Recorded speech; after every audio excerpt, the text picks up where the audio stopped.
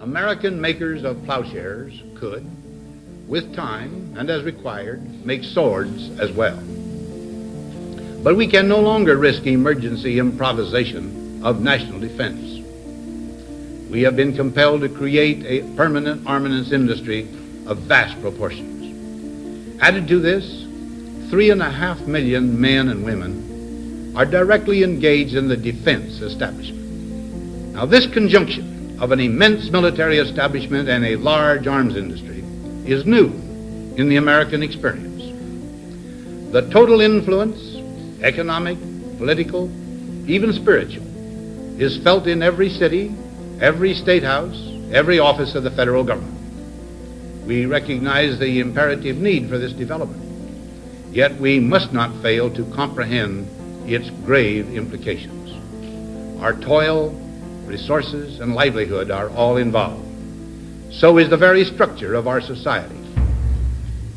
In the councils of government, we must guard against the acquisition of unwarranted influence, whether sought or unsought, by the military-industrial complex.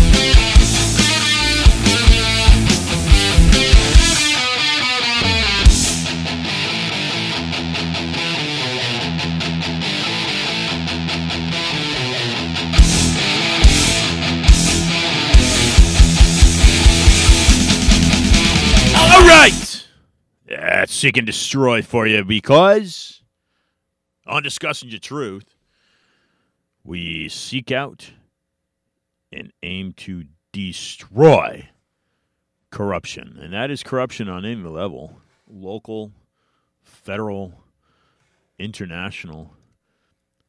Because you deserve somebody to fight for you, let alone fighting for yourself. I'm your host, Ian Hamilton Trottier. This is Winwood Radio, and I'm here every Wednesday to deliver you at 5 p.m. Eastern Standard a discussion of truth. Let's continue with what Dwight was saying to the American public there.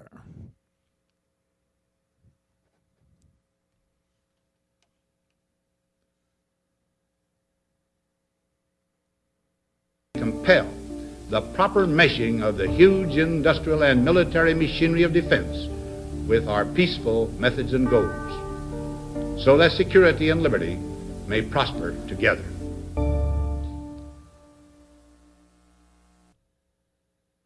On June 4th, 1963, John F. Kennedy signed Executive Order 11110, which called for the issuance of over $4 billion in U.S.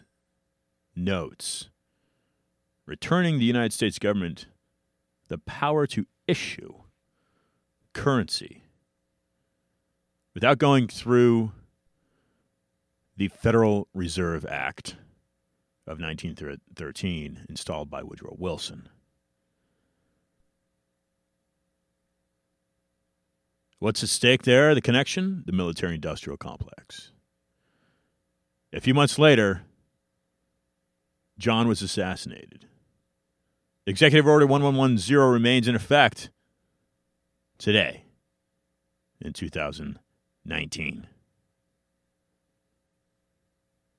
Before John F. Kennedy issued this warning to the American people, the very word secrecy is repugnant in a free and open society. And we are, as a people, inherently and historically opposed to secret societies, to secret oaths, and to secret proceedings. For we are opposed around the world by a monolithic and ruthless conspiracy that relies primarily on covert means for expanding its sphere of influence, on infiltration instead of invasion, on subversion instead of elections, on intimidation instead of free choice. It is a system which has conscripted vast human and material resources into the building of a tightly knit, highly efficient machine that combines military, diplomatic, intelligence, economic, scientific, and political operations. Its preparations are concealed, not published. Its mistakes are buried, not headlined. Its dissenters are silenced, not praised. No expenditure is questioned, no secret is revealed. That is why the Athenian lawmaker Solon decreed it a crime for any citizen to shrink from controversy. I am asking your help in the tremendous task of informing and alerting the American people, confident that with your help, man will be what he was born to be, free and independent.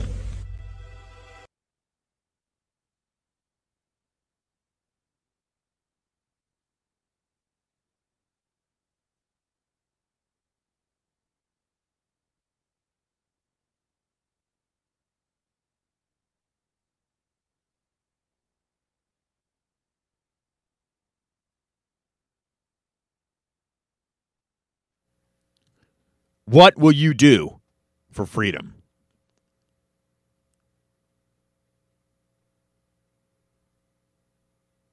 Do you take your freedom for granted? Do you follow those footsteps of those that came before you that provide you with your freedom? And I'm speaking to Americans, also Canadians, the majority of the English-speaking world. Because the United States Constitution,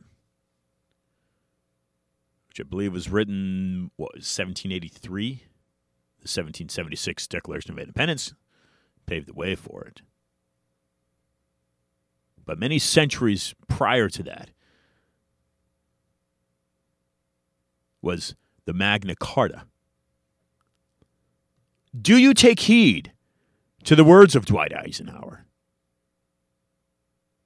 Do you take notice of the wisdom given to you by John Kennedy? Or are you simply living day to day and taking some of these precious freedoms and liberties and justices for granted? Is it possible? Can you step for a moment and envision a day where this entire world would be without that banner? The Star-Spangled Banner, dead, gone. The Union Jack, dead, gone. Because those that aim to suppress your freedoms, and again, I'm speaking to the English-speaking world, because it is from that language people walked and spoke that gave those freedoms. So if you have children, if you have loved ones that will remain walking this planet once you have met your final day,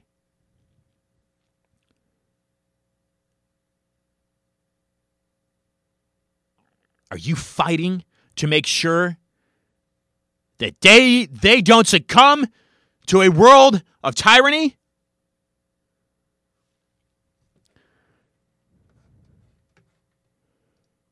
We have today with us a very special guest that has taken a lot of fire. But again, on Discussions of Truth, I aim to give anyone a platform to talk about how they battle with controversy, how they've battled with their rights being infringed upon. Last week, James Tracy, a former tenured professor of communications at Florida Atlantic University, joined the program. He opposed the media narrative on Sandy Hook. He questioned it. He'd gotten his PhD in media theory. He lost his tenure. He lost his employment at FAU for taking that side. Prior to that, we had on Dr. Willie Soon of the Harvard Smithsonian to talk about his views on climate change. We had Costa Rican Otto von Feigenblatt to join us about his thoughts on the crisis in Venezuela. And prior to that, we had on 5-time Emmy Award-winning author and producer John Barber to talk about his notion back in the late 70s, early 80s, on creating reality TV. He's considered the pioneer father of. And we had Tanya Rashid join us, Columbia Masters. She produces for PBS NewsHour. Covering all important subjects that don't get a lot of play in mass media. In mainstay media, Oxford University lecturer Dr. Young-Hae Chi will be joining us next week. He lectures in Korean. And his book is titled Alien Visitations and the End of Humanity.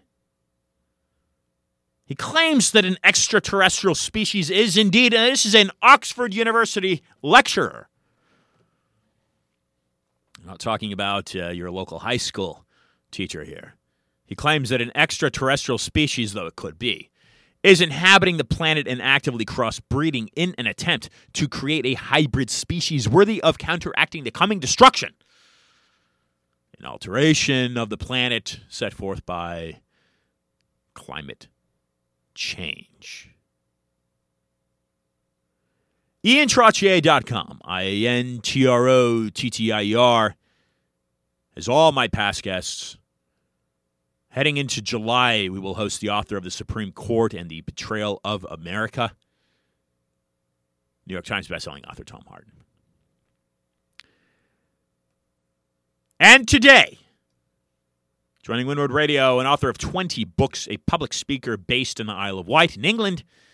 He's lectured in over 25 countries. He's a former BBC employee. He's known to lecture for up to 10 hours straight. He's considered a global leader in a movement known as New Age conspiracism. David Icke will be joining the program momentarily. But again, let me ask you,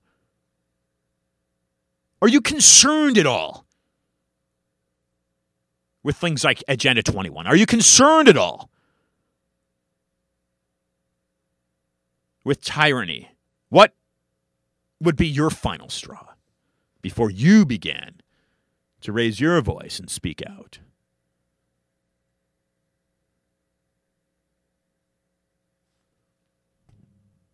I will be right back with David Icke. You're turned in to Discussion to Truth with Ian Trottier.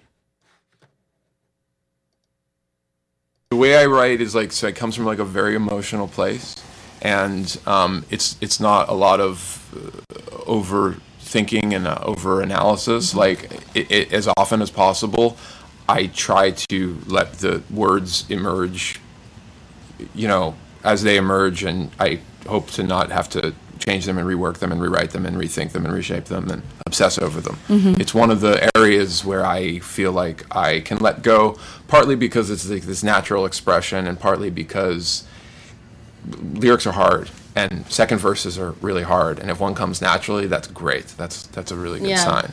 And but again, it's it comes from a very emotional place, and sometimes it's a little cryptic, and sometimes, I ask myself, what does this mean? What is this about? How much of this is me? How much of this is my imagination. And or just the place that you're at in life. the place I'm at, yeah. And I know that when I look back on the first album, I hear very much like the threads of the things that were going on around me. Cool. And I think I'll hear that now on this album when I can bring myself to listen to it again. Yeah. Guys, just you guys have been quoted to say, without technology, there might be no tan lines. That really sparked something when I heard that. Searching, seek and destroy. Searching, seek and destroy. That's exactly right. We aim to seek out and destroy once again corruption on any level that exists. That is our human right. Today we are joined by a fairly well-known individual out of the United Kingdom in the alternative news angle. We welcome David Icke to Wynwood Radio. David, thank you for staying up. I know it's late in the UK. How are you today? I'm good, Ian. Yes, it's 10:15 in the evening. It's not too bad. Okay. So fantastic. You're in the Isle of Wight. Tell us a little bit. Tell us a little bit about the Isle of Wight. Where is it? What is it? Or what's it like? Well, it's an island about 4 miles off the coast of England. It's on the south coast. It looks out across Portsmouth, a famous naval centre over the years in Britain. Though it's gone downhill a lot in recent times. And it's about 13 miles by 23, something like that. And I've lived here since 1982, and I've been in love with the place since I was a kid. Came in on holiday back in the 1950s for the first time, and fell in love with the place. And I've been living here a long time now. What did you like the most about it? What drew you to it?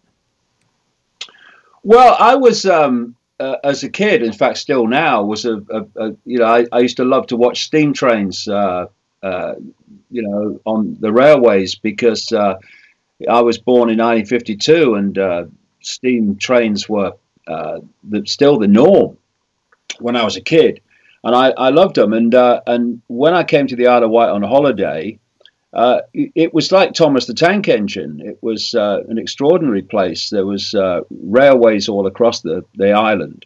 Most of them have gone now. And they had little engines that all looked the same. They were all named after places on the island. And it was just like Thomas the Tank Engine in real life. So I fell in love with the place from that point of view. But then I fell in love with its beauty and its seascapes. And it's a lovely place to live. And what is Wight? What's it named after? What is that? Is it somebody's name? Yeah, it's Wight, W-I-G-H-T, which was actually a question on Who Wants to Be a Millionaire in Britain some years ago. What is a Wight? And it's in effect, it's an interdimensional entity, if you like a ghostly figure. So that's what the island was named after. And it's a place, that there is a whole, it's not a very big place, but there's a stream of books that have been written, ghost books been written about the Isle of Wight and all the ghosts and legends of the place.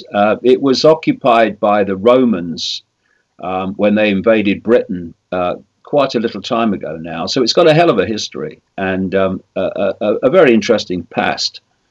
Now, I think Windsor Castle is famous for having encounters with ghosts. Have you heard of or yourself had any encounter with an extra outside dimension like a ghost? Or not really what you'd call a ghost, but I've been into places where there was obviously extremely malevolent energies there, which a lot of people feel when you go into an old place where there's been a lot of potential for very negative things happening. You can feel it in the vibe, in the atmosphere, very clearly. In fact, the Isle of Wight's got a very royal history. We just down the road from me, about 3 or 4 miles, it's a place called Osborne House, which is where Queen Victoria spent most of her time. When her husband died, the Prince Albert, she basically went into almost lifelong mourning, and she did much of it here on the Isle of Wight. And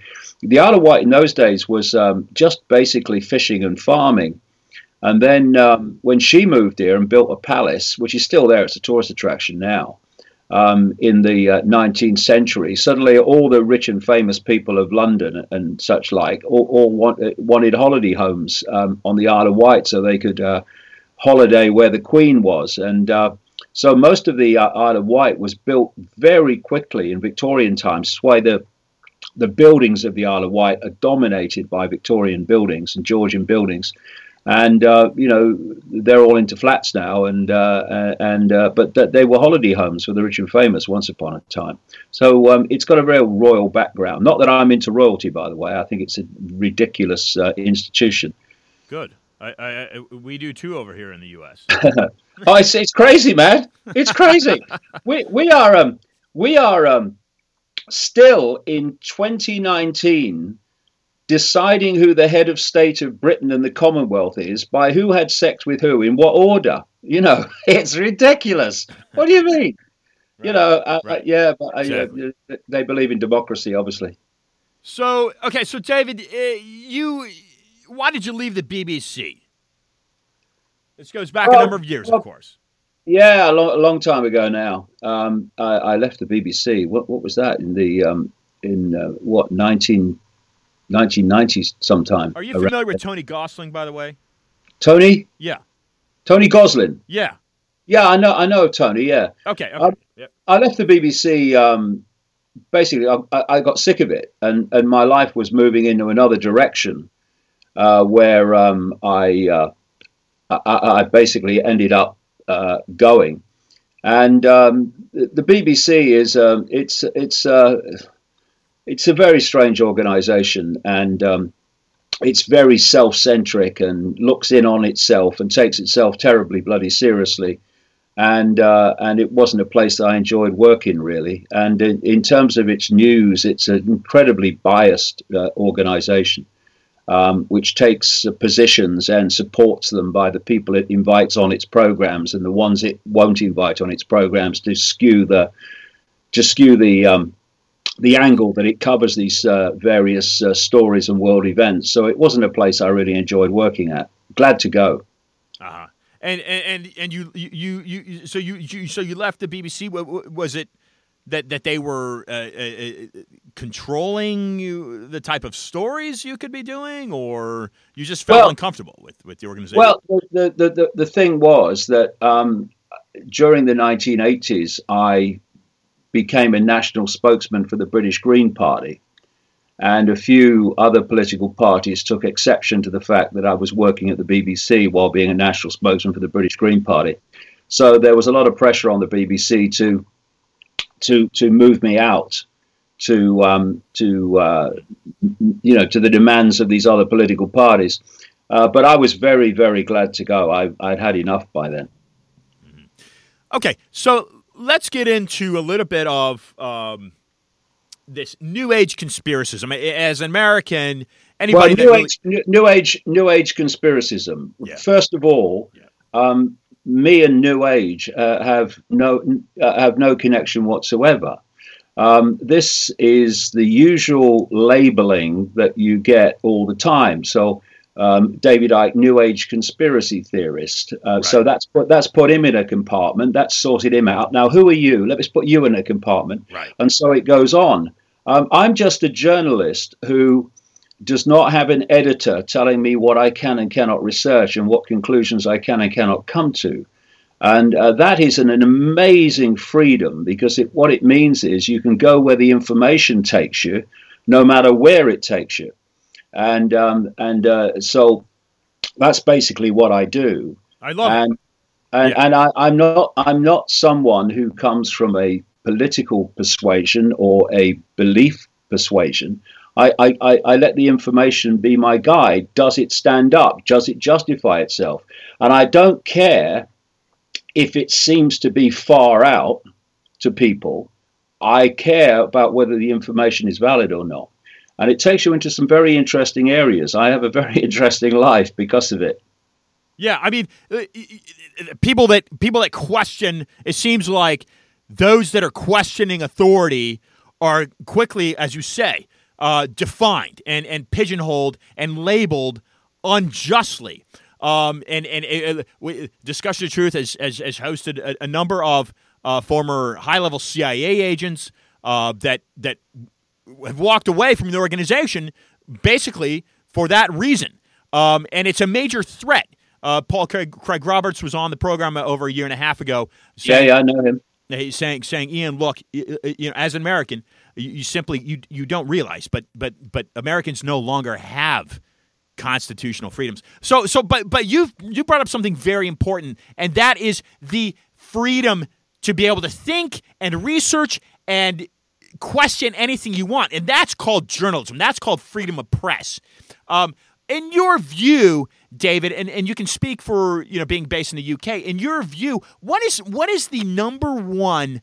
What is the number one threat to that today? Is it this kind of labeling that's kind of quickly written out by this big, large conglomerate mass media organization like a BBC or like a CNN, and it's kind of keeping anybody that's questioning the narrative, keeping them down and saying, oh, they're this or they're that, or is that what it is, or is there something else?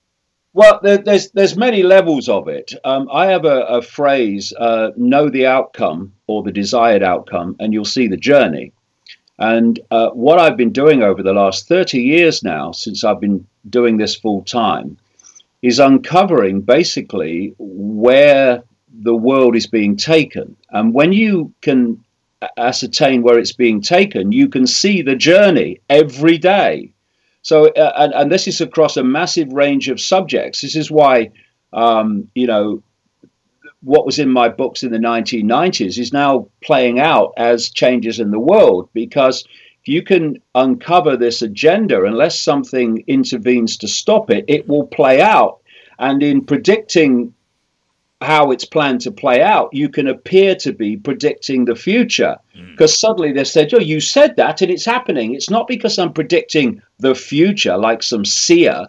It's because if you can uncover what the agenda is planned to where it's planned to take the world, then unless something intervenes to stop it, it's going to happen. And that's the process. So in terms of freedom of speech, this is the outcome that they're going towards. And I can tell you after 30 years of research, this is the way it is. It's to create a situation ultimately where no one ever sees anything, particularly in the public domain, that the system in all its forms doesn't want you to see and hear. And in other words, there is an official narrative for everything, and no one is allowed to deviate from it. Now, if you are going to create a situation where that is possible, freedom of speech has to go. Because while people have the freedom of speech, they have the freedom to challenge the official narrative. So this is why freedom of speech is the new evil. And what we've seen, it's a strange inversion that's happened in terms of freedom of speech, whereby I remember, on the black and white telly in the 60s, seeing students at Berkeley, for instance, going on marches demanding freedom of speech during the Vietnam protests, etc. Now we see so-called progressives at places like Berkeley who go on protests demanding that freedom of speech is taken away. And there are ever-increasing excuses, if you look at it, for why people should be silenced. First of all, the crucial one is whether people are upset or not.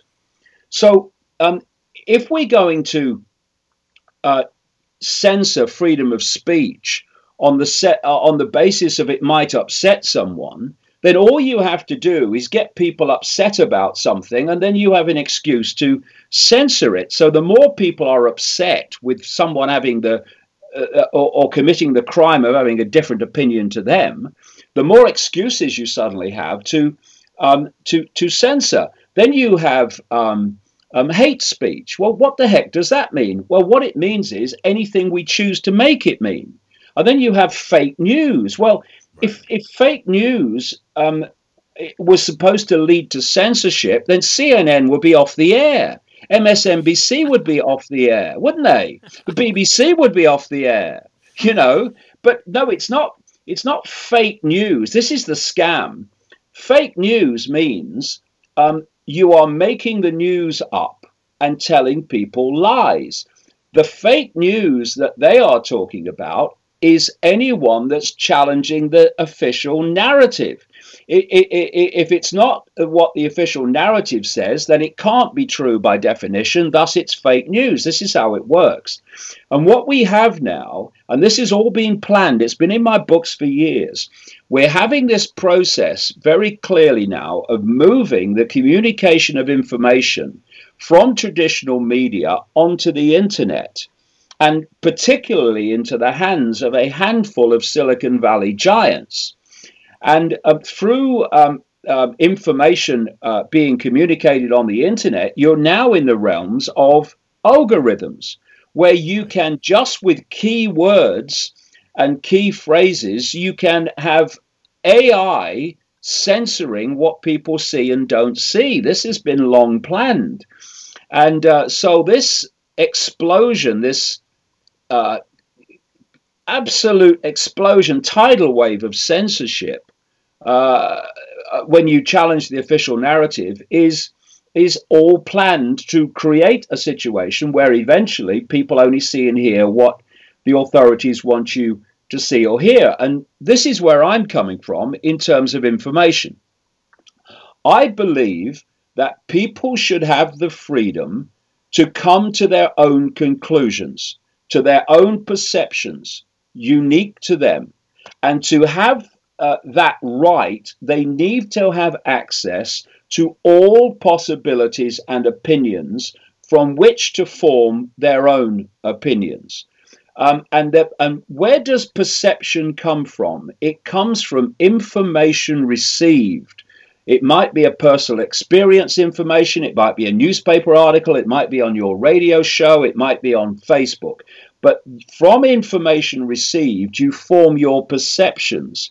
And from your perceptions come your behavior. Your behavior, what you support, don't support, do or won't do, comes from your perception of that situation. And your perception comes from information you've received about that situation.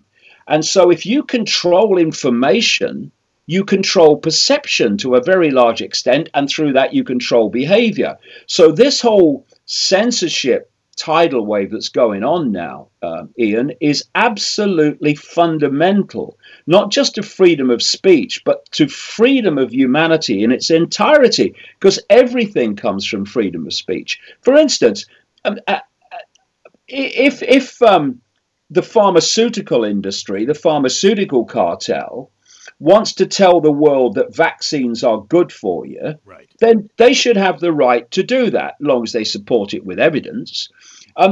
But equally, people who say, well, actually, we've looked at this and we don't think you're being told the truth about the effects of vaccines, that should also be heard. And then parents can say, well, I've looked at that and I've looked at that, and these are the conclusions I've come to. But what we're seeing now is a situation where people challenging the official narrative about vaccines are being censored and shut down, right, etc. And what is this denying? It's denying parents the right to hear all views and come to their conclusions. If all they hear, and this is just one example, I'm taking vaccines as an example. If all they hear is vaccines are good for your children and do no harm, they're going to overwhelmingly believe it, and they're going to go and have their children vaccinated. Right. That's right. As we see in California, it's mandatory, right? It's one of the states that's made it mandatory for these kids to be vaccinated. Well, yes, and the person that led that campaign to make them mandatory is a state senator called Dr. Richard Pan, who has taken money from the pharmaceutical industry. This has been well documented. But let's look at this. the fact is, funny enough, I'm just reading a book by an American doctor called Vaccines: A Reappraisal. It's absolutely devastating. And he's coming from decades of experience as a family doctor. You know, when you see the figures, and the figures are hidden, a very significant number of kids die or are brain damaged or have their health damaged for life by vaccines. Yes, they may be a small number, but it happens. So what mandatory vaccinations means is that a significant number of those who are not being vaccinated at the moment while they have choice, who will be vaccinated when it's mandatory, are being condemned to die to brain damage and to lifelong health problems. This is a statistical fact which is never talked about, because the media, the pharmaceutical industry, government agencies are all, oh, it's not a problem. But it is a problem for a significant number of children. And this needs to be talked about so that parents have informed choice. And I mean, if the Nazis in Germany, Ian, had mandated vaccinations, people would have said, see, that's what Nazis do. They force people to be medicated. But that's what California are doing. That's what increasing numbers of American states are doing, and that's what the British government is talking about. Sorry about that, David. Okay, yeah, all right, so continue. Did you finish your thought, or pardon me? All right, hold on a second. Lost him there. Those in your own body or your children's body, then what freedom is buddy left? David,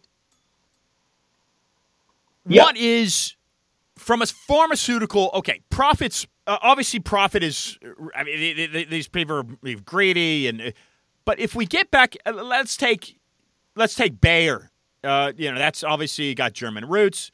What is the, because we've addressed vaccines a number of times on this program, and like you're saying, these kids they're damaged for life. It's irreversible damage, and now these different states are controlling this. Parents don't have a say. What is? Can we insert a concept of eugenics into this scenario regarding the vaccines, or some type of? Well, go ahead. Well, I mean, if people just looked at what's in vaccines, they'd be staggered. If you injected aluminium into your body, people would say you're insane. But many of these vaccines have aluminium in them, and they have animal DNA. They have human DNA. Right. And what has happened, Ian, as this book and other books I've read by medical professionals have pointed out, is we now have, particularly in America, which is the most vaccinated country in the world, an explosion of autoimmune disease, where the immune system is attacking its own body and attacking itself. This is because these ingredients of vaccines, they attach themselves to the body, and because they're toxic, the immune system perceives them to be a threat, and it attacks them. And in doing so, it's attacking itself, because some of the areas that these toxins attach to are elements of the immune system. And the other thing about vaccines, as these doctors point out, is because they are injected directly into the muscle, they bypass the skin and the gastric tract, which are fundamental parts of the immune system protection network. So they bypass that and get into the body through that by going directly into the muscle, and from that comes so many different problems. And this whole situation with what they call infant death syndrome, sudden infant death syndrome. You look at the figures at how many times these kids who are diagnosed with we don't know what happened, sudden cot death syndrome, died shortly after getting vaccines. I mean, think about it. You've just come out of the womb. You don't have an immune system. You've been operating on your mother's immune system up to this point. Sure. And suddenly, wham, bang, you're hit by all these toxic vaccines in a very short period of time before your immune system's even developed. Of course, that's going to be a massive problem for the body to cope with. It's insane. And not only that, I know that JFK Kennedy Jr. has been a real advocate of pointing all this stuff out. But what they also point out, including him, is there's something like 113 other vaccines in the shadows waiting to be introduced. I mean, it's crazy. It's crazy. And the consequences are hidden from public view. I mean, how many people in America know, Ian, that the American government has given prosecution immunity to the pharmaceutical industry from lawsuits from damage from vaccines? How many people know that? Yeah, not many. And also, from the moment that immunity of prosecution and lawsuits was enacted, the number of vaccines suddenly exploded because these pharmaceutical giants have now got nothing to lose. Sure. Totally protected by the... Totally. Absolutely, yeah. So let's kind of peel a layer back and say, okay, why are the pharmaceutical companies doing this? Again, is it just profit, or is there something deeper here? Are they able to? What's the real reason that they want that control to be able to vaccinate? Well, I mean, I think the way to explain the bigger picture is this is what I've uncovered over the years. The human society is controlled basically by the equivalent of a spider's web. At the center of the web, you've got the spider. That is really in the shadows. They're not people that you actually see in the public arena. The strands of the web immediately around the spider are the most exclusive secret societies. Many of those don't even have names, so they're harder to track down. And then as you come out from the spider, still in the hidden, you've got the secret societies that we do know about, like the inner core of the Freemasons, the Opus Dei, the Knights Templar, Knights of Malta, and so on. And then eventually you reach what I call the cusp in the web. And this is the point where the hidden part of the web meets the seen part of the web, which is human society. And at that cusp, you've got semi-secret organizations like the Council on Foreign Relations in America, the Trilateral Commission in America, the Bilderberg Group, which is meeting in Switzerland very shortly, in fact this week, and so on. And the Club of Rome, which was started in 1968, and its job is to exploit environmental concerns to justify the transformation of human society. The whole global warming caused by humans has come to a large extent out of the Club of Rome and its associated network. And then you then enter the world of the scene. The pharmaceutical industry, the internet giants of Silicon Valley, the banking system, the giant corporations of Amazon and the oil corporations, etc. And we see decisions made in the world of the scene by those organizations, by governments and government agencies, and they appear to be random and they appear to be just happening. Right.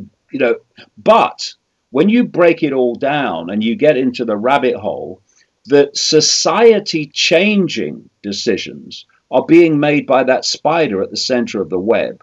And it's playing out through the secret society network, through these cusp organizations, and into the world of the scene. And these society-changing decisions are not happening by accident, by random chance. They are happening by design. And that's why so many things in my books over the years are now happening, because I uncovered what this agenda was and what the plan was. And thus you can predict the future because it's the plan playing out. Mm-hmm. And the whole pharmaceutical industry its role in this web is basically to undermine human health, human vitality, and human psychology through drugs and through vaccines. So you have, I mean, for me, I'm 67, I'm as healthy as hell. I'm being a doctor in living memory. I get treated by other people that understand how the body really works, and that's why it's so effective. Whereas if you look at the medical profession, it's just an appendage of the pharmaceutical industry. Right. Because the treatments that mainstream medical doctors are allowed to give, never mind if they choose to or not, what they're allowed to give by the rules and regulations of their profession are all those things that make money for the pharmaceutical industry. And when you look at the toxins in vaccines, for instance, which are going into children in ever burgeoning amounts, they affect the DNA, they affect the mind, they affect the brain, they affect the psychology. You know, in this period of this vaccine explosion, we've had an explosion not just of autoimmune disease, we've had an explosion of autism. Yes. And other brain problems that children have. You look at America with its money, with its society. It should have the healthiest children on earth, but it doesn't. It's way down the league table of child health. Children are getting sicker.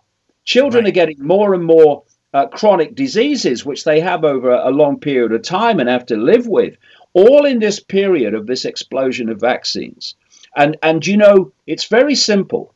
If you are confident of your position, not only do you not want to stop open debate, you welcome it because you know you'll win the debate because of the position you have. What is happening, and this is across the great swathe of subjects, vaccines being just one of them, is when they think they can't win the debate with open discourse and facts, they shut the debate down. So if you have an opinion that's different about vaccines, you must be shut down. You must be silenced. You must be demonized. If you have a different view about things going on in the world and happenings in the world that are not a part of the official narrative, then you must be called a racist or a bigot or a transphobe and all these labels that get thrown out simply because you're saying, well, I have a slightly different opinion on that. Oh, by the way, can I ask a question? No, you can't, you bigot. This is what we're facing. And you know, the most insidious form of censorship, which destroys freedom of speech more than anything else, is self-censorship. And people are being increasingly intimidated into censoring themselves because they fear the consequences of speaking their opinion.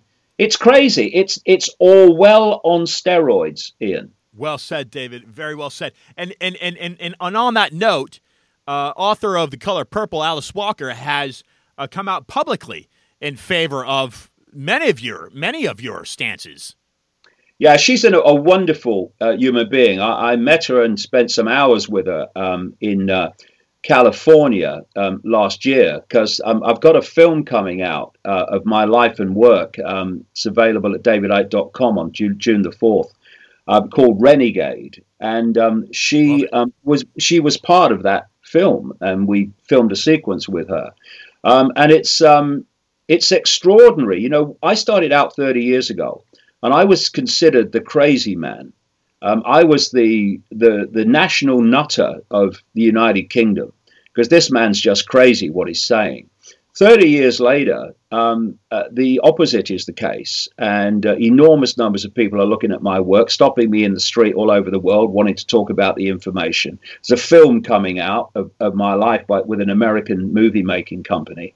And it just shows that if you just keep walking and keep talking, don't run away and hide because people attack you, then you can get somewhere, because there is a excuse me, there is an awakening going on now where more than ever before, people are starting to question what they took for granted before. And that's a great, great encouraging sign, because we need to take our perceptions back because we've given them away. Yeah, I began this program out of Miami over it's been over 2 years now, a little over 100 episodes, and the reason this began is because this local population was sprayed, including myself, with a very controversial pesticide known as Dibrom, and I linked that back to the Chevron Chemical Corporation, and I also linked the Zika scare, which is why the pesticide was used, to the same Rockefeller organization. They have a patent on a product. But David, for a moment here, as we wind down with a few more minutes left, I look at things on a different on a broader spectrum. Taking into example the divide, which our neighbor to the south, Mexico, saw in the 1920s, and the U.S. certainly earlier than that, the divide of church and state. So you mentioned the Club of Rome. In your view, David, how much, and I opened up the show talking about a little bit shining light on the Magna Carta and some of the different steps that came to develop the U.S. Constitution, because I think there's morally there's some wonderful. We've been talking about freedom of speech. That's one of the cornerstones of that document. But on a broader spectrum, we look at the separation of church and state and how valuable that is to give people that freedom of religion. How much, again, going back to the Club of Rome, how much, in your opinion, in your view, your research, your expertise, how much does the Vatican control that web that you speak of? Oh, it's a massive strand in the web, definitely.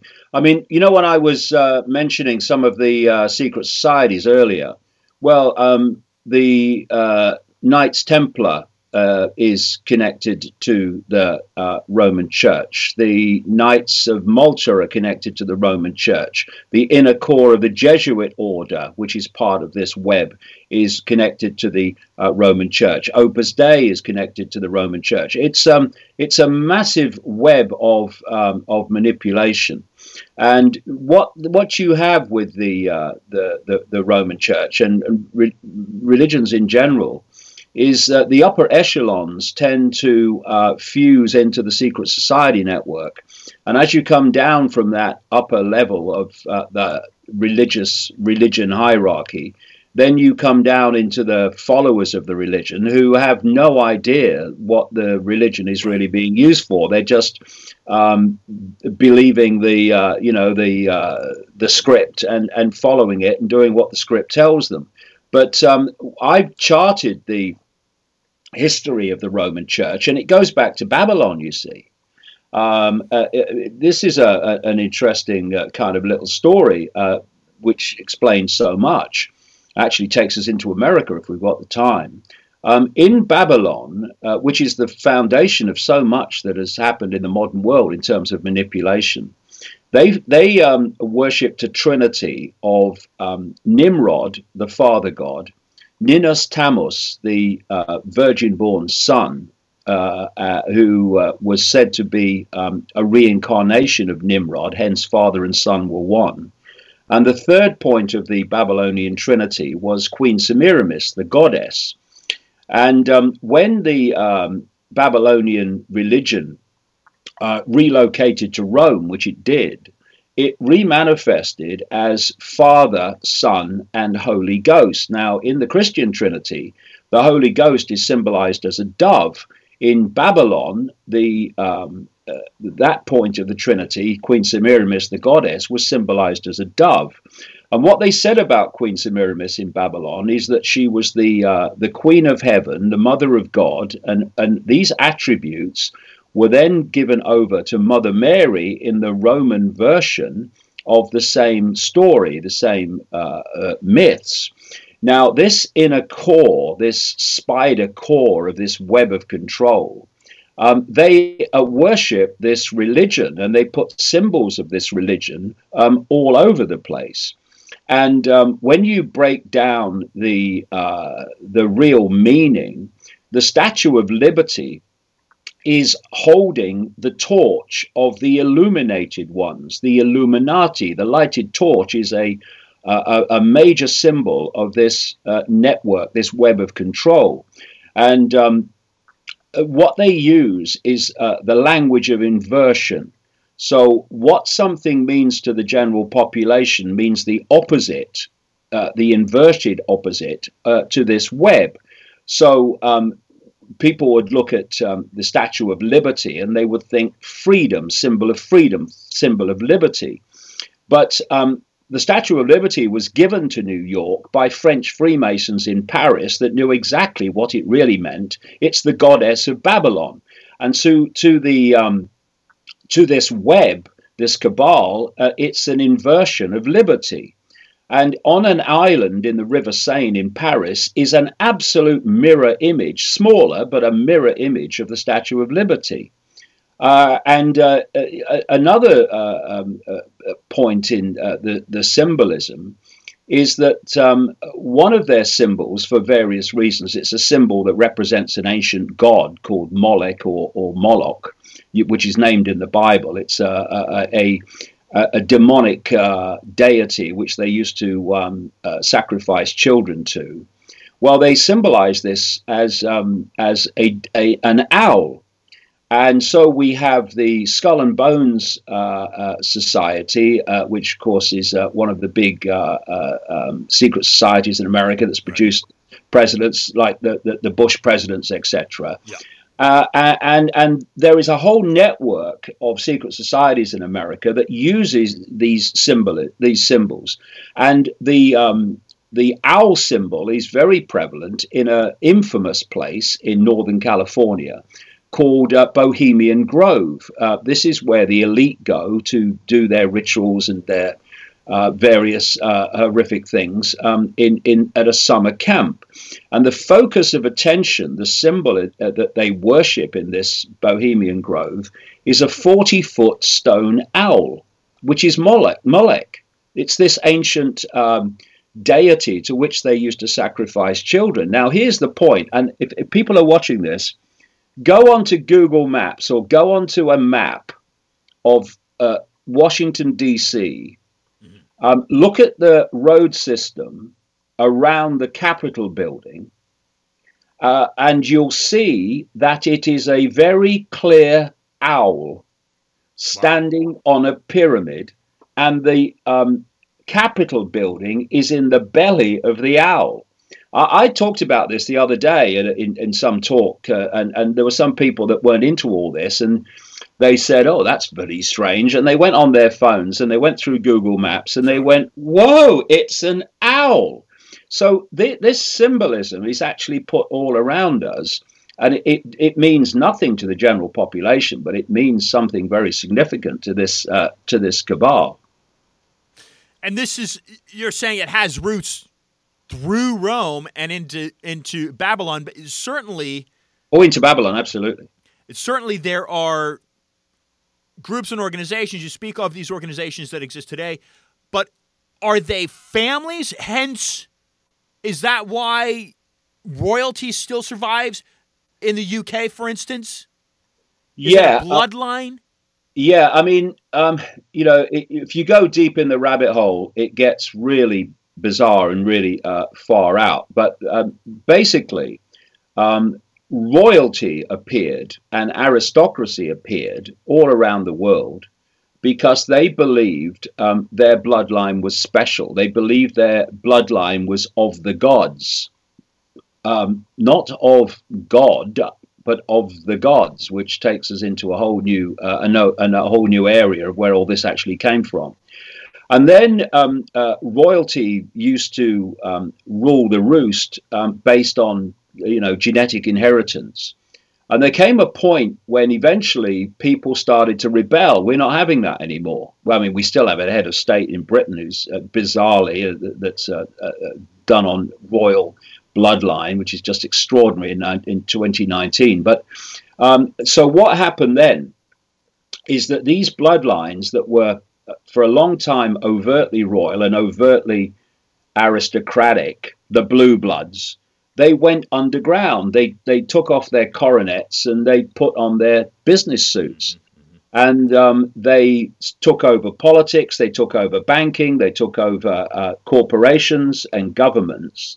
And but they still perceive themselves as royalty, as special bloodlines, and they still interbreed.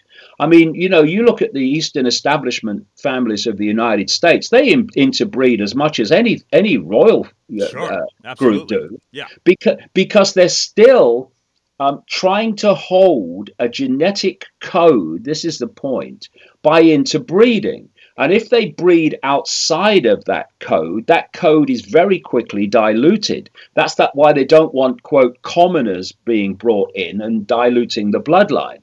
I remember when Kate Middleton married Prince William, and she was described as a commoner. And people said to me, see, they do have commoners in the royal family. That's old Kate. Very shortly afterwards, it came out that Kate Middleton comes from one of the most prestigious aristocratic families, bloodlines in England. Yeah. So, you know, just because on the surface they don't seem to be royal, well, it's all about genetics. They're obsessed with genetics and holding this bloodline code that I mentioned, and it's the same with the dark suits, the business suit level of this bloodline. It's the same. The Rockefellers and all these people, all these aristocratic, if not in fact in name, in fact, Eastern establishment families. They're all interbreeding like crazy because there's this particular code they don't want to lose. So there's a couple different angles to take, and we've gone over time, but that's okay. We've had on program David Sereda, and David Sereda talks about the pyramid in Giza, and it is equidistant to all 7 continents on the planet. In that sense, it's at the center of the planet in that regard. And he says it was a crystal oscillator used for transportation. You bring up symbolism, i.e., the Statue of Liberty and the owl, and these different symbols. If we can go the family, the genetic route, there's definitely that to take into consideration and to observe. But then we also kind of incorporate dimensions, and you began talking about the Isle of Wight and what Wight represents, and certainly we've got a major percentage of the human population that believes in Jesus Christ, and if not, they believe in Muhammad or whatnot. But they certainly believe that they believe in things that they can't see. Yeah. If some of these symbols, let's say, are they speaking to beings that may be outside the dimension, which seems very difficult for a human being to say? Next week, we've got on Oxford University lecturer Dr. Young-Hae Chi, and Dr. Young-Hae talks about alien visitations. I don't want to go too far out there, but again, he talks about alien visitations and the end of humanity, and he says that there's an active interbreeding of extraterrestrials with human beings to kind of combat. And this is his research to combat the coming destruction of climate change. In your research, David, have you seen, again, and not to go back to that communication because you hadn't seen, and I mentioned ghosts, but is there possibly a power or an energy, and maybe the Club of Rome simplifies it and says, good God, bad God, so you've got Jesus Christ and you've got the devil, but is there a control of an unseen energy that can be identified maybe to a planet within our system? Again, it's getting over that mainstream push of kind of keeping people to think within a certain boundary. It's stepping outside that boundary. Yeah, I mean, I've written about this at enormous length in my books over the years. If you go to that spider I talked about. Ultimately, that's not human.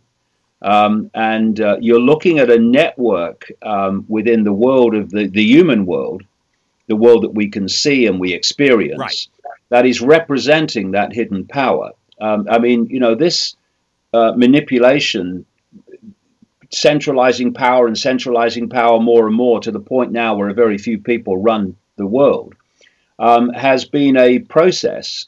And it's been a process of people being born, playing a part in pushing it forward, then dying, someone else takes over, push it forward further, then dies. So there had to be a force that oversaw this whole thing, because people coming in and out, I mean, it's not going to coordinate itself that way. There has to be an overall power that's actually orchestrating this. And I've written about it at great length. But if people have a problem with thinking that that's far out, let's just look at some basic facts here.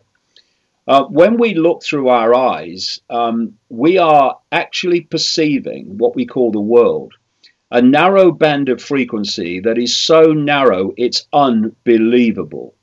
According to mainstream science, the electromagnetic spectrum is about 0.005% of what exists in the universe. Visible light, which is the only frequency band that we can see, everything that we see and we call the world is within that band of frequency, is a smear of the 0.005%. So almost the entirety of existence is beyond our visual reality.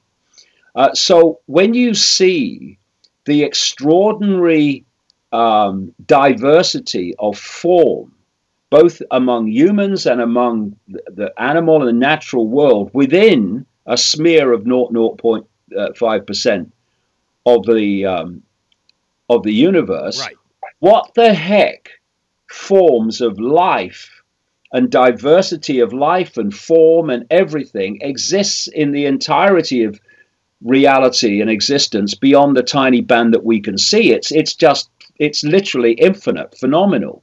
And you look at the night sky, and even though there seems to be a vast heavens and all those lights, what you're looking at is a tiny fraction of the Milky Way galaxy. Right. And until the 1920s, science believed there was one galaxy, the Milky Way. The latest highest estimate, less than 100 years later, of galaxies in the universe is 2 trillion. My goodness. So I think we can put aside the fact that humanity is not the only form of life as we know it.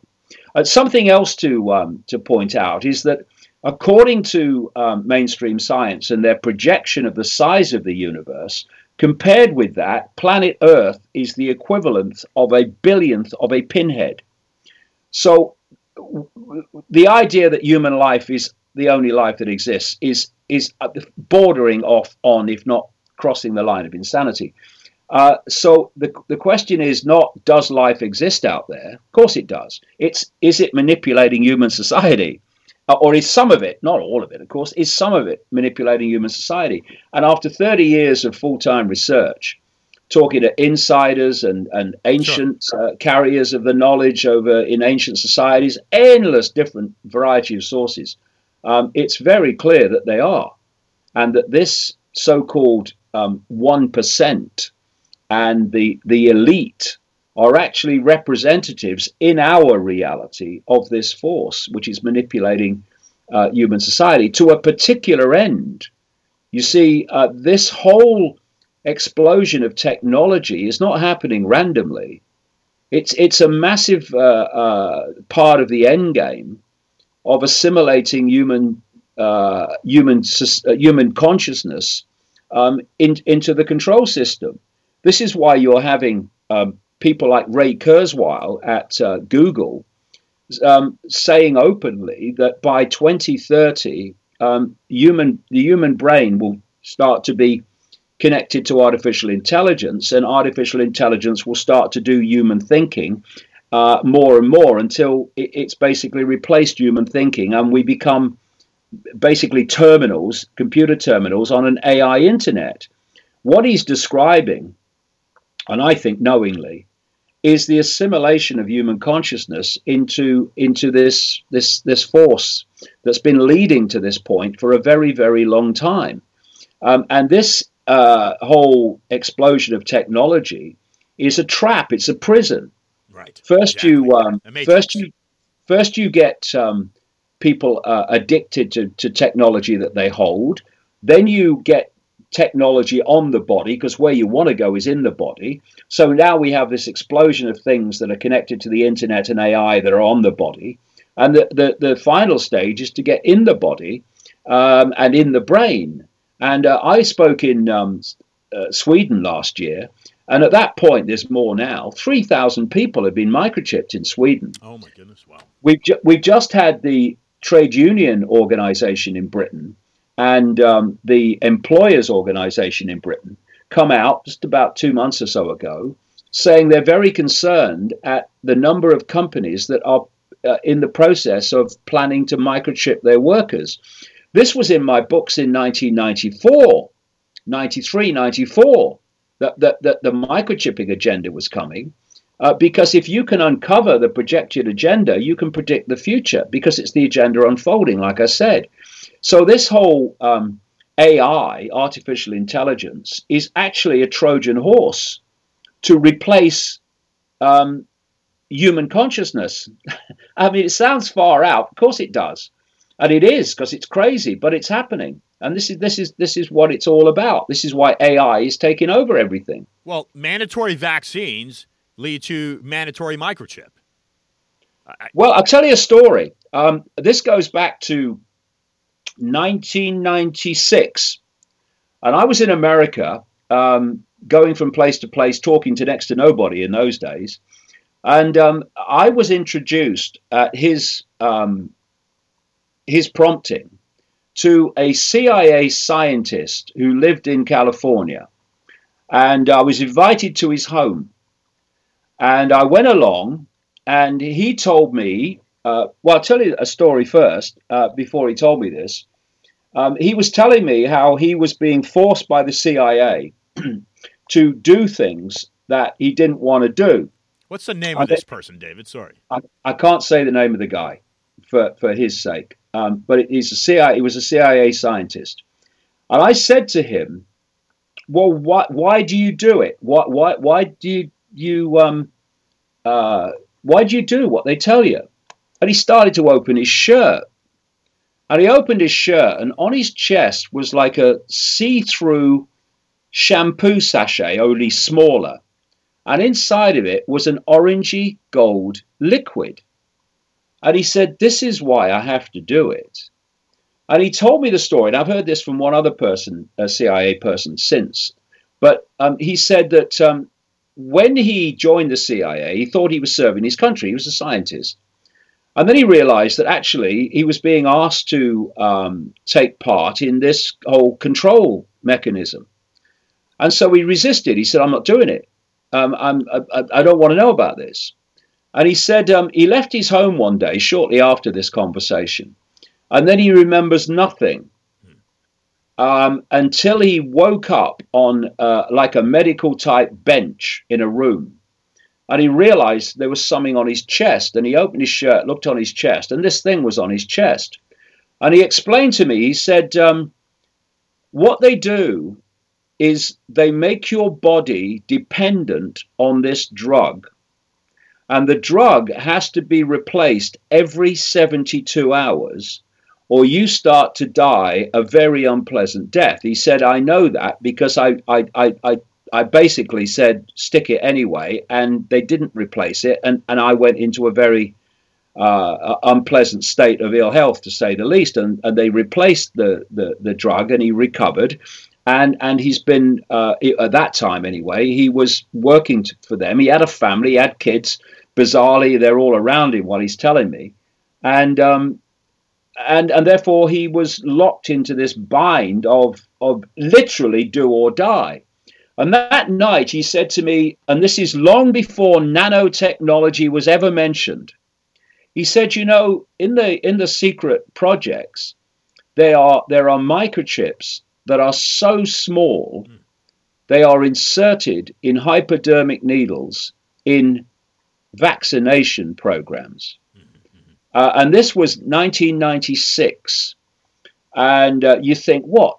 Microchips coming out of hypodermic needles? And then what came as the years passed was the revelation, which was well known long before, of nanotechnology. So, see, once you can put something in someone's body and press it to enter the body, who the heck knows what's really in there? Right. Very, very few people have to know for that to happen. I mean, the people are told, okay, this is a vaccination program, so vaccinate these people. So people, doctors and nurses, are vaccinating people, thinking they're doing them benefit. They don't know what's in the vaccine or what its effect might be. They're clueless. And this compartmentalization, where only a few at the top need to know what's going on and everyone else is compartmentalized from that knowledge, is how the whole thing works. David, in the United States, things seem to have changed when Woodrow Wilson signed the Federal Reserve Act. In my view, John F. Kennedy, who seemed to be praised bipartisanly, he seemed to be praised by any American, regardless of political party on the majority. Had his life been preserved, do you think that would have slowed down this agenda or taken it a different way? And if so, what way would it have taken it? Well, I think if what he said was genuine, and I think there are some indications that it was, then I do think he would have taken America in a different direction. But you look at presidents that get in the way, and they invariably don't last very long. They're brought down by whatever, including assassination. And if you look at Woodrow Wilson, he was controlled by a couple of people called Edward Mandell House and a guy called Bernard Baruch, who were agents of the Rothschilds and the Rockefellers. And the Federal Reserve was an absolute Rockefeller Rothschild scam to take over the American economy. And a lot of Americans would believe, because that's what's kind of the image they get, that the Federal Reserve is a government agency. It's not. It's a private organization. Right. And what it's done is take control of the American economy and make an absolute fortune by lending the government money. It's absolute madness. So the Federal Reserve was manipulated into place, and the American economy has been in ever-increasing levels of debt ever since. That's right. And Wilson was a complete puppet. He was just a gopher for those two fellas, who were gophers for others like the Rothschilds and the Rockefellers. And then you look at Kennedy. He was getting in the way, so they got rid of him. I mean, you know, this whole discrediting term that they use, conspiracy theorist and conspiracy theory, that actually came into widespread use because of the CIA. The documents exist, you can read them. They contacted major media organizations in the 1960s, urging them to use the terms conspiracy theory and conspiracy theorist to discredit those people that bizarrely, they must have been crazy, bizarrely didn't believe that a single bullet went through several people, changing crazy angles to explain the Kennedy assassination. They didn't understand why a bullet that was apparently shot from behind actually hit the president in the forehead. crazy people, and they needed to be discredited. So conspiracy theorist and conspiracy theory came into widespread use because of that. And of course, people are still using that to try to discredit people like me and anyone else who's questioning the official narrative. And the other thing about the Kennedy assassination is they wanted the Vietnam War for a number of reasons, not least in massive levels of drug running in Southeast Asia. And so he was going to pull out. He didn't want it. And so when they assassinated him, in came Lyndon Johnson, who immediately exacerbated and expanded it into what became the Vietnam War through something called the Gulf of Tonkin incident, which was a total lie, which has now been, well documented to have been a lie. So, we're looking at this tidal wave of deceit that we are subjected to, and the deceit is targeting our perceptions to try to get us to see the world in ways that will accept the world they want to impose upon us. And we need to take our perceptions back and start questioning things and not just accepting them just because some guy in government or wherever tells us it's true. Invariably, it's not. Right. David, we've got to wind down, but for listeners, you've given a lot for them to think about.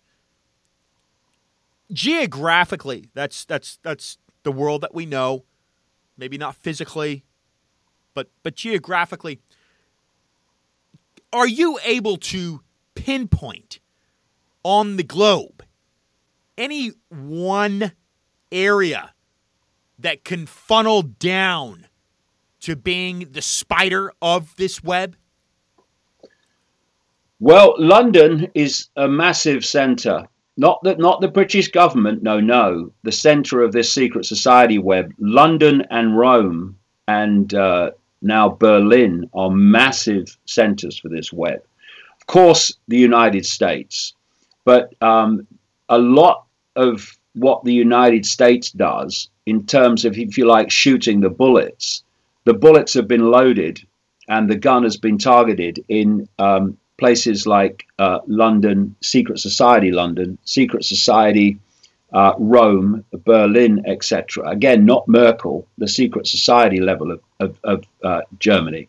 And also Israel is a massive center for this manipulation as well. This is why you get all this use of American troops to go and kill and be killed. Right. In wars that benefit no one except Israel, and what's happening is that there has now been a ramping up of this whole, what I call anti-Semitism industry and a protection racket, which is not there to protect Jewish people from discrimination. It's there to protect the far-right government in Israel from legitimate criticism and exposure. Therefore, they've now redefined anti-Semitism as criticism of Israel, not for the benefit of Jewish people. They couldn't give a damn about Jewish people any more than the cabal in America could give a damn about American people. But it's a protection racket to stop criticism of Israel. And so there are a number of centers, but they are the main ones, I think. But other parts of the world that are also involved in this, but they are key ones in the Western world. And if we layer back, we take those centers geographically that certainly control the overwhelmingly majority from a to use this term, a layman's view of the global economy. If we layer back and we take into consideration what you have said about the links to Babylon, where else are we then led? And also couple into the and together the electronic matrix, i.e., the microchips and the artificial intelligence. Are we able to thread maybe CERN or CERN? Yeah, CERN's massively important. You see, the Earth has a magnetic field, electromagnetic field. And we're interacting with that all the time. You know, we on one level are electromagnetic information fields, what some people call the auric field. And at that level, we are interacting with the Earth's energetic field and other levels of reality as well. But let's keep it at that level. So anything that impacts upon the Earth's energetic field impacts upon us. It's like we are fish swimming in that sea. And if you want to affect all the fish at the same time, you don't affect the fish, you affect the sea, because they're all swimming in it. And things like CERN, as well as this explosion of technologically generated radiation, millions of times greater than it was at the turn of the 20th century, is fundamentally affecting the human energetic field. And thus it's affecting human psychology and human health. And when they bring in this 5G, which is a massive ramping up of this impact on human psychology and human health from technological frequencies, you're going to see catastrophic, eventually, manifestations of that.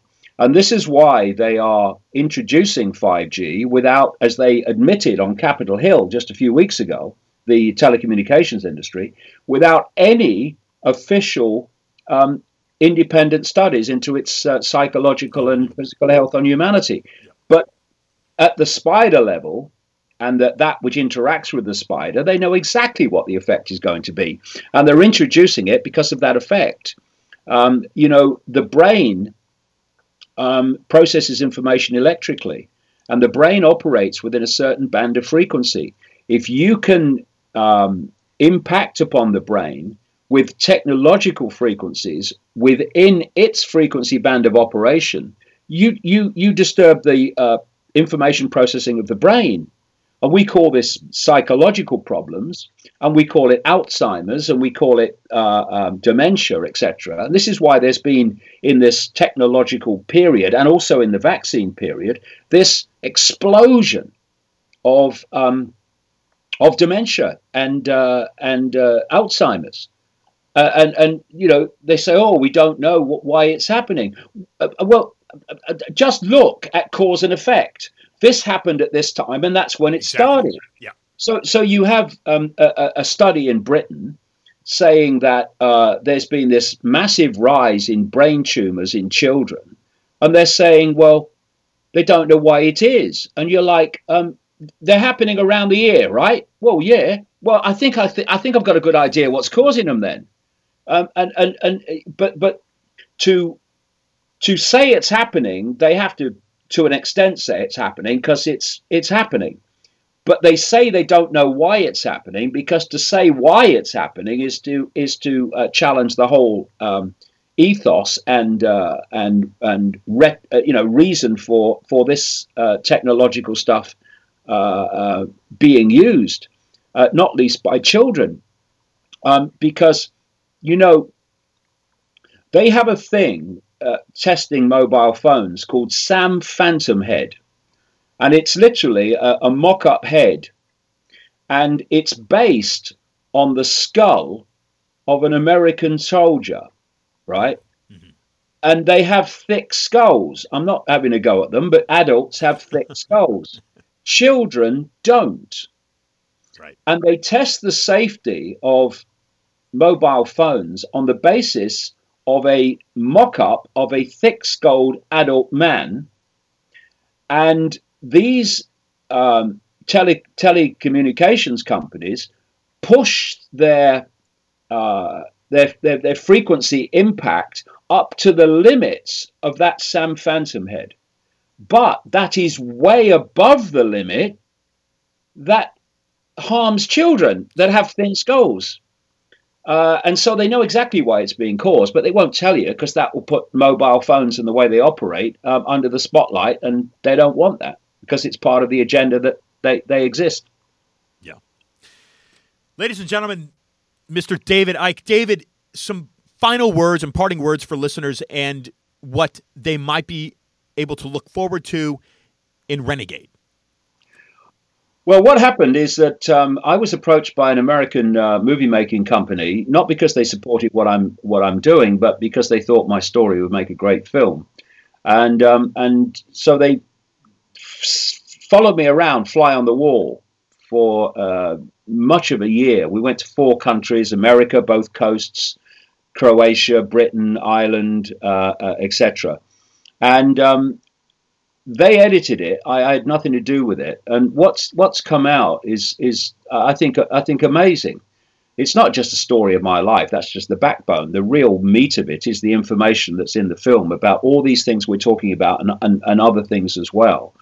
And in the premieres, it's blown people away. It's been incredible. And the best part of it is that where people who are kind of into my information have taken friends along who don't know anything about it, those friends have been massively impacted by, hey, this makes sense of the world. So I'm hoping it will have a big impact in getting people to realize that what we're being told by officialdom is not necessarily the truth. And it's available on June the 4th, just a few days from now, via davidicke.com. How you can get it will all be there. And I've also just finished a book which is coming out in September, in fact on September the 11th, which is demolishes the official story of 9/11 and lays out who actually did it. And it wasn't 19 hijackers. And the uncovering of that whole 9/11 story uncovers the greater picture of what's happening in the world. The book is called The Trigger, because 9/11 was the trigger for so much that has followed. Without 9/11, that wouldn't have happened. Beautifully said, David. Beautifully said. Thank you for joining Winwood Radio and Discussing the Truth. We look forward to inviting you back on the program. Pleasure, Ian. Thank you. Ladies and gentlemen, David Icke. And like he said,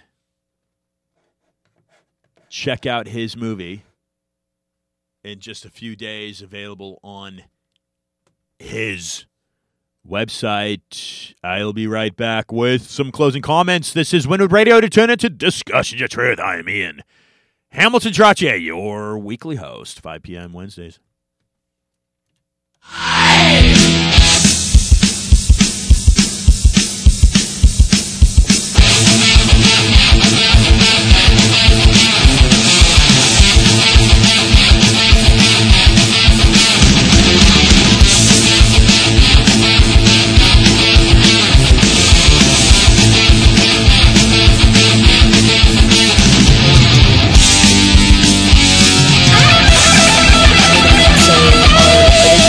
More technologically, are we going to see so my question really is, are we going to see crazy things on stage eventually, like a theremin or a reactable, or like just a custom instrument just for tan lines one day? Wow.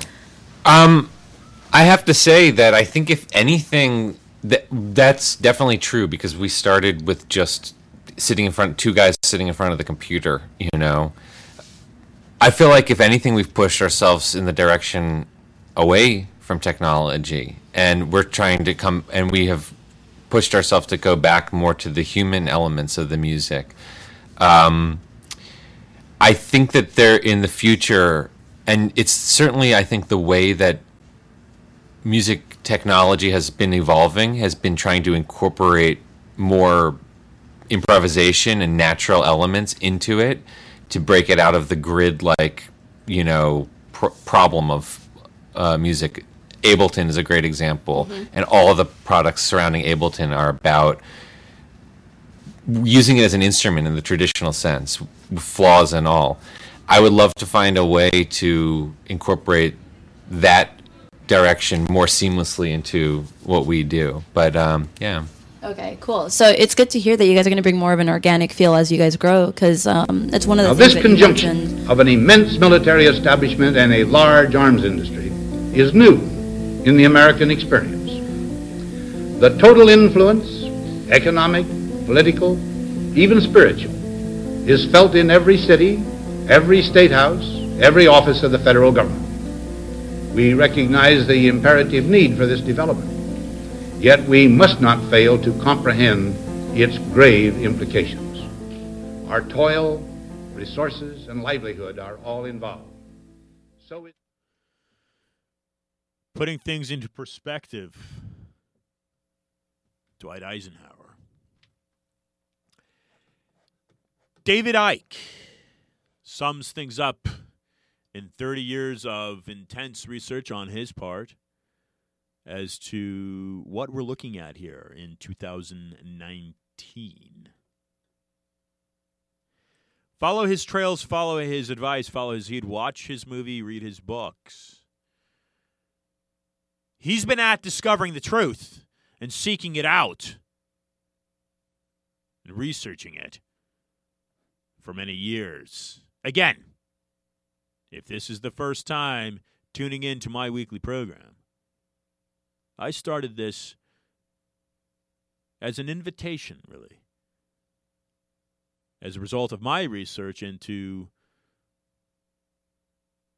the Dibrom spraying, also known as NALED, to combat the so-called Zika virus. Well, the U.S. did a real good job of squelching the spread of that, didn't they? And where is it now in Recife, Brazil? Zika, by all known contacts, is benign. That's in my research with experts in the field. You can read that article published at honeycolony.com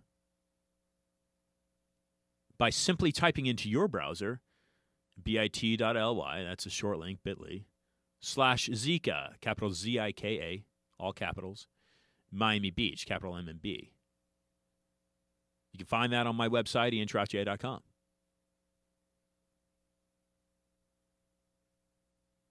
And that information will resonate with you in regards to the words that David just spoke. I thank you for tuning in. StopMassMedia.com, ImpeachMassMedia.com, either one of those. Donate to the program. Buy a t-shirt. Spread the word of truth. Question authority. That's really my bottom line. Take them to task. Those that are setting the laws to shape your way of life, question them. Make your own laws. Write them. Push, push, push, folks. We're in a changing world, and your rights, dependent upon where you live on this globe, are being incredibly infringed upon. And until next week, again, I am your host, Ian Trottier. This is Discussions of Truth. Be awesome.